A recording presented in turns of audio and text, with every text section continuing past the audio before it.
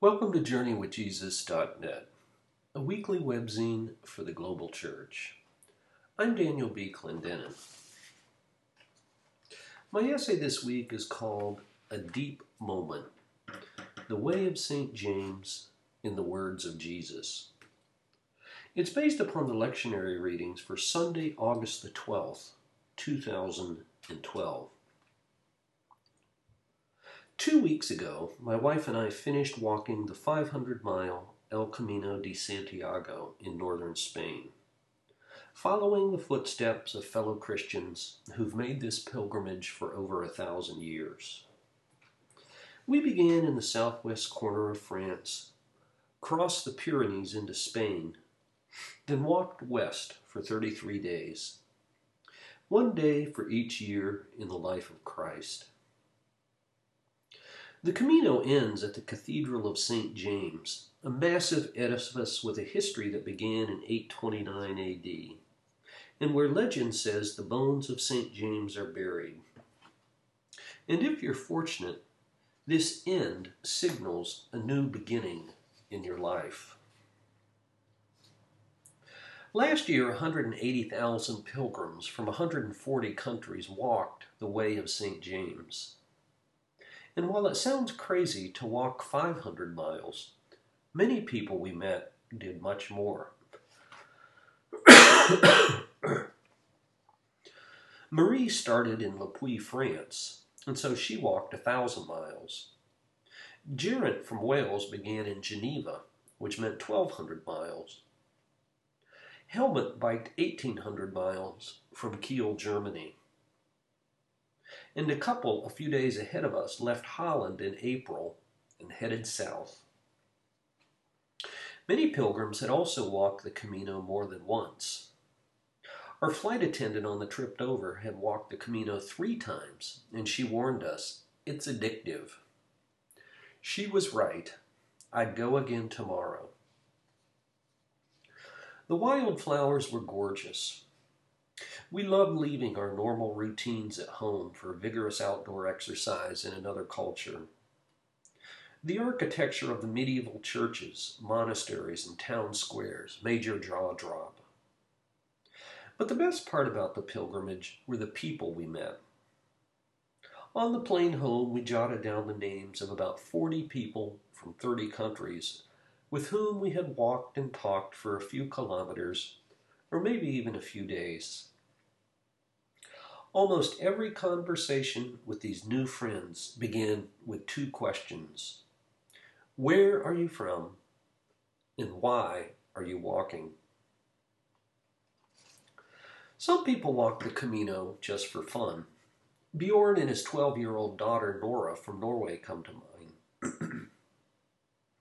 But the majority of people we met were very clear that they were on a spiritual journey. As Americans, everyone asked us if we had seen the movie The Way. I thought that was a mediocre movie, but now I realize that for many people, it articulated the deepest longings of the human heart. Life and death, love and friendship, work and play, and the meaning of a life well lived. Yusuru of Japan couldn't have weighed more than 90 pounds. She was easy to spot with her hot pink jacket, floppy hat, and umbrella. She said that she wasn't a Christian, but she ended every day by meditating in the quiet village churches and city cathedrals.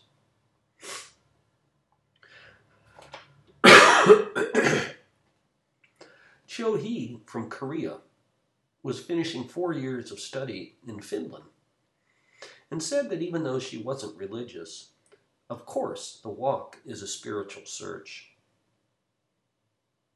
Ditto for a banker from Germany, and a woman recently retired from the Paris stock market.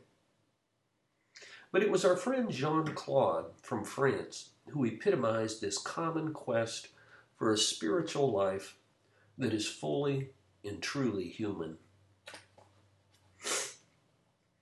Jean-Claude worked in the French steel industry with responsibility for a $20 million budget and 40 people. But working 60 to 70 hours a week had taken its toll. At the age of 38, he was divorced, clinically depressed, and badly overweight. "This is not living," he told us. So he quit his job, and in May he started walking the Way of St. James in Le Puy, France.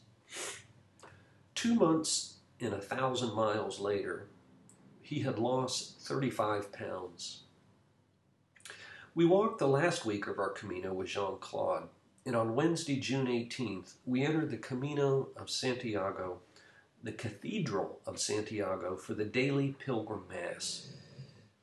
Jean-Claude had never gone to church, nor had his parents, but that day was what another French friend called a deep moment for all of us. Jean-Claude took the Eucharist and attended the pilgrim mass the next 2 days. He has a new job waiting for him in September, but he says he doubts that he'll take it. His dream is to open a pilgrim hostel in France. In Acts chapter 17, the Apostle Paul says that people are inherently religious. "Every person," said St. Augustine, "is created by God and for God, and so we remain restless until we find our rest in Him." We try to satisfy these deepest desires of human nature with many substitutes, some good and some bad: work and wealth, family or fame, sex and power. But the French mathematician Blaise Pascal compared our insatiable desires to a God-shaped vacuum which only one thing can fill. Listen to Pascal. "What else does this craving and this helplessness proclaim but that there was once in us a true happiness, of which all that now remains is the empty print and trace. This we try in vain to fill with everything around us, seeking in things that are not there the help we cannot find in those that are, though none can help, since this infinite abyss can be filled only with an infinite and immutable object. In other words, by God Himself." Food sustains the physical body. And so in John chapter 6, Jesus feeds the 5,000 with bread. But while food is necessary, by itself it's not sufficient for human life to flourish. We in the West have plenty to eat, and even an epidemic of obesity. And yet many people remain spiritually malnourished. And so Jesus points beyond the sign of literal food to the spiritual thing signified.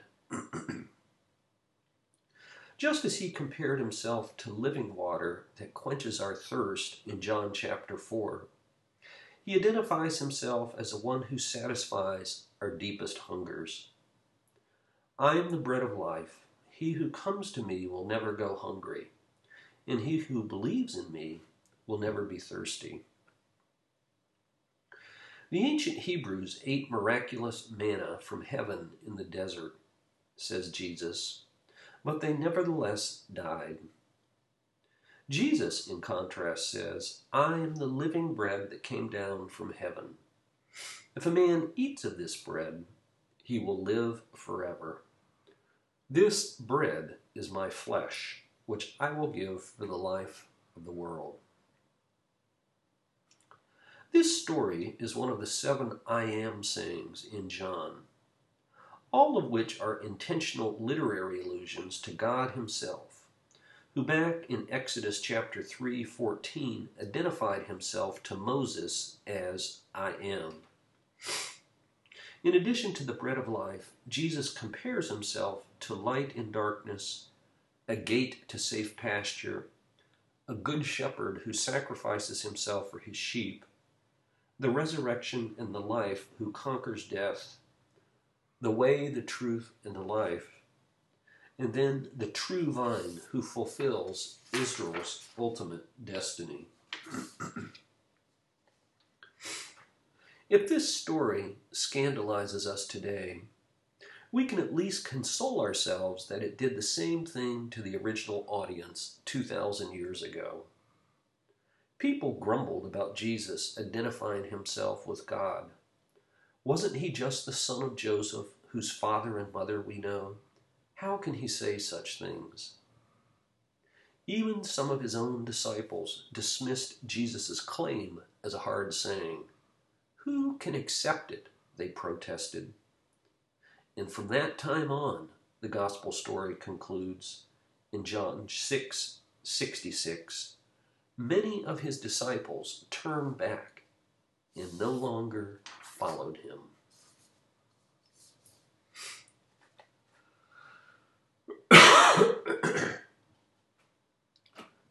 For books this week, I review a title called In Search of Japan's Hidden Christians, a story of suppression, secrecy, and survival.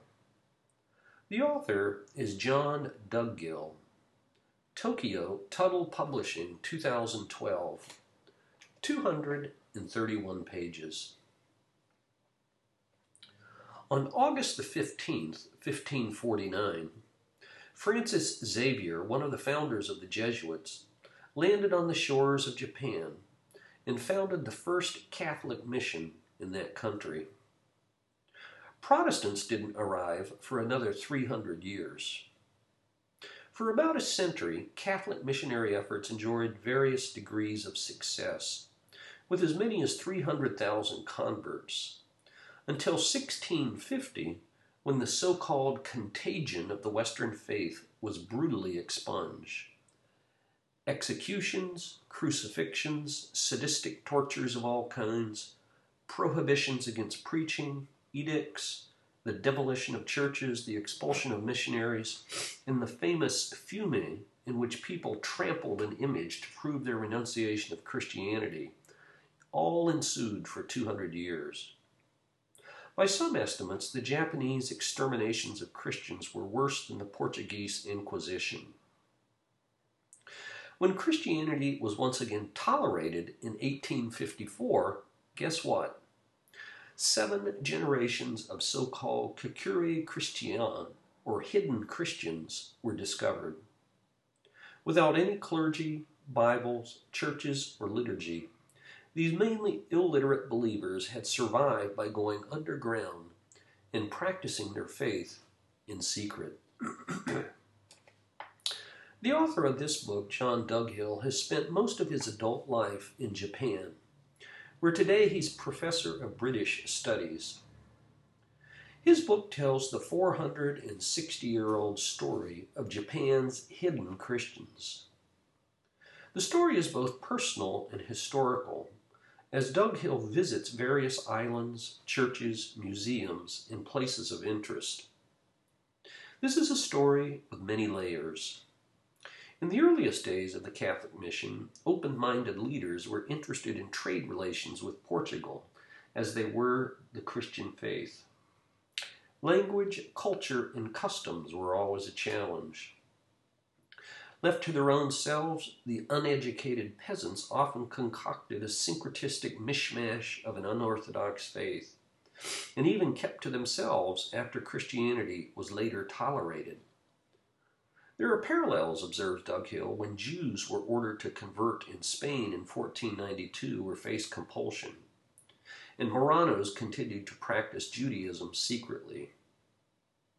Shusaku Endo's famous novel, Silence, 1965, drew upon this history of Japan's hidden Christians. And for a biblical precedent, there's also Naaman the Syrian, who after his conversion returned home and continued to worship Yahweh, even while he bowed down in the pagan temple of Rimmon. Today, there are an estimated 1,000 hidden Christians still living, and it is to Duggill's credit that he's given voice to their story before they are all gone. John Duggill, In Search of Japan's Hidden Christians.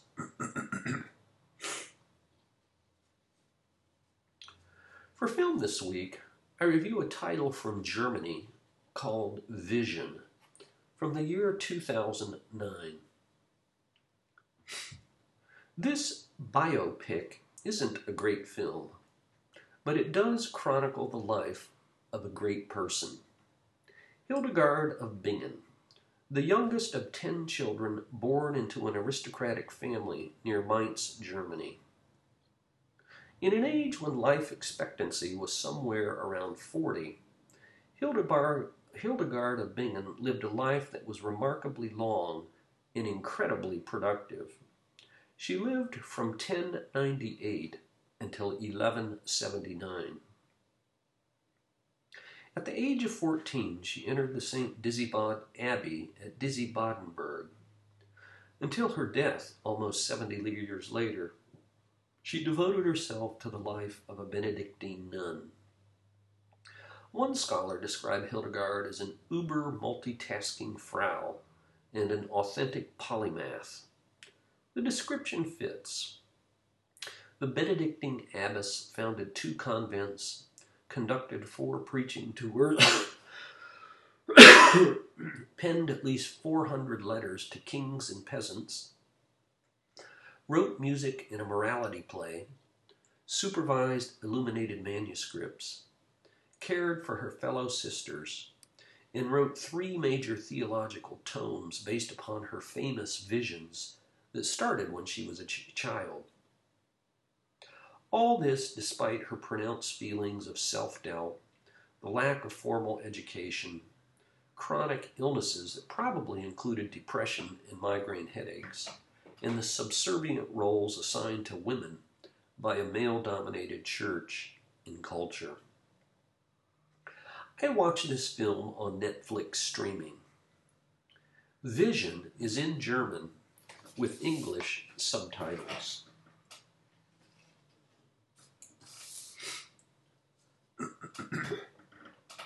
And for poetry this week, we've posted a poem by Hildegard of Bingen, 1098 to 1179. It's called O Shepherd of Souls. O Shepherd of Souls, and O first voice, through whom all creation was summoned.